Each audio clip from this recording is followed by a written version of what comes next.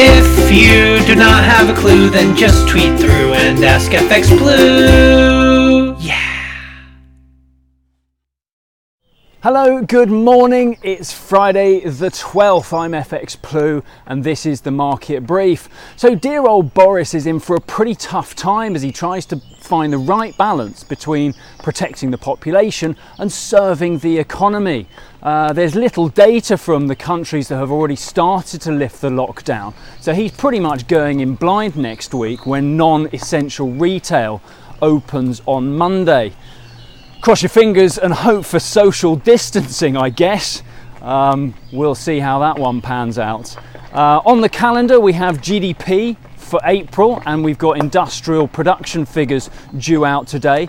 Forecasts are for GDP to drop around 18% in April and for industrial production to be down by about 15%. And it should give us a bit of a heads up over how bad Q2 is likely to be. The sterling rally looks to be topping out.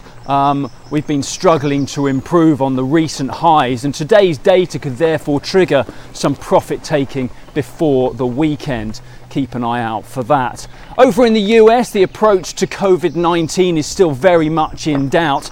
Infections are over the 2 million mark. Deaths are well over 100,000 and there's concern about a second wave coming in the autumn. Steve Mnuchin's been on. He said that once the economy has fully reopened, which he said will be in the next few months, it will not close again. That means that any second wave will have to be dealt with on a regional level. Punchy stuff from Steve there.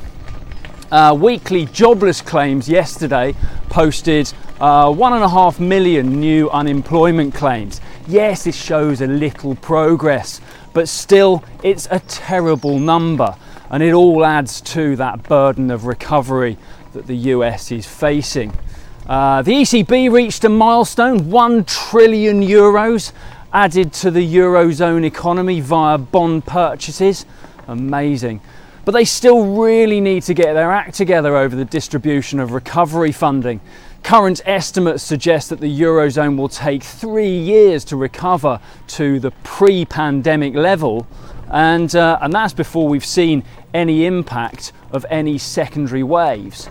So it was only a matter of time before the euro started to lose a bit of ground against the dollar, and yesterday euro dollar slipped to a low of 112.85.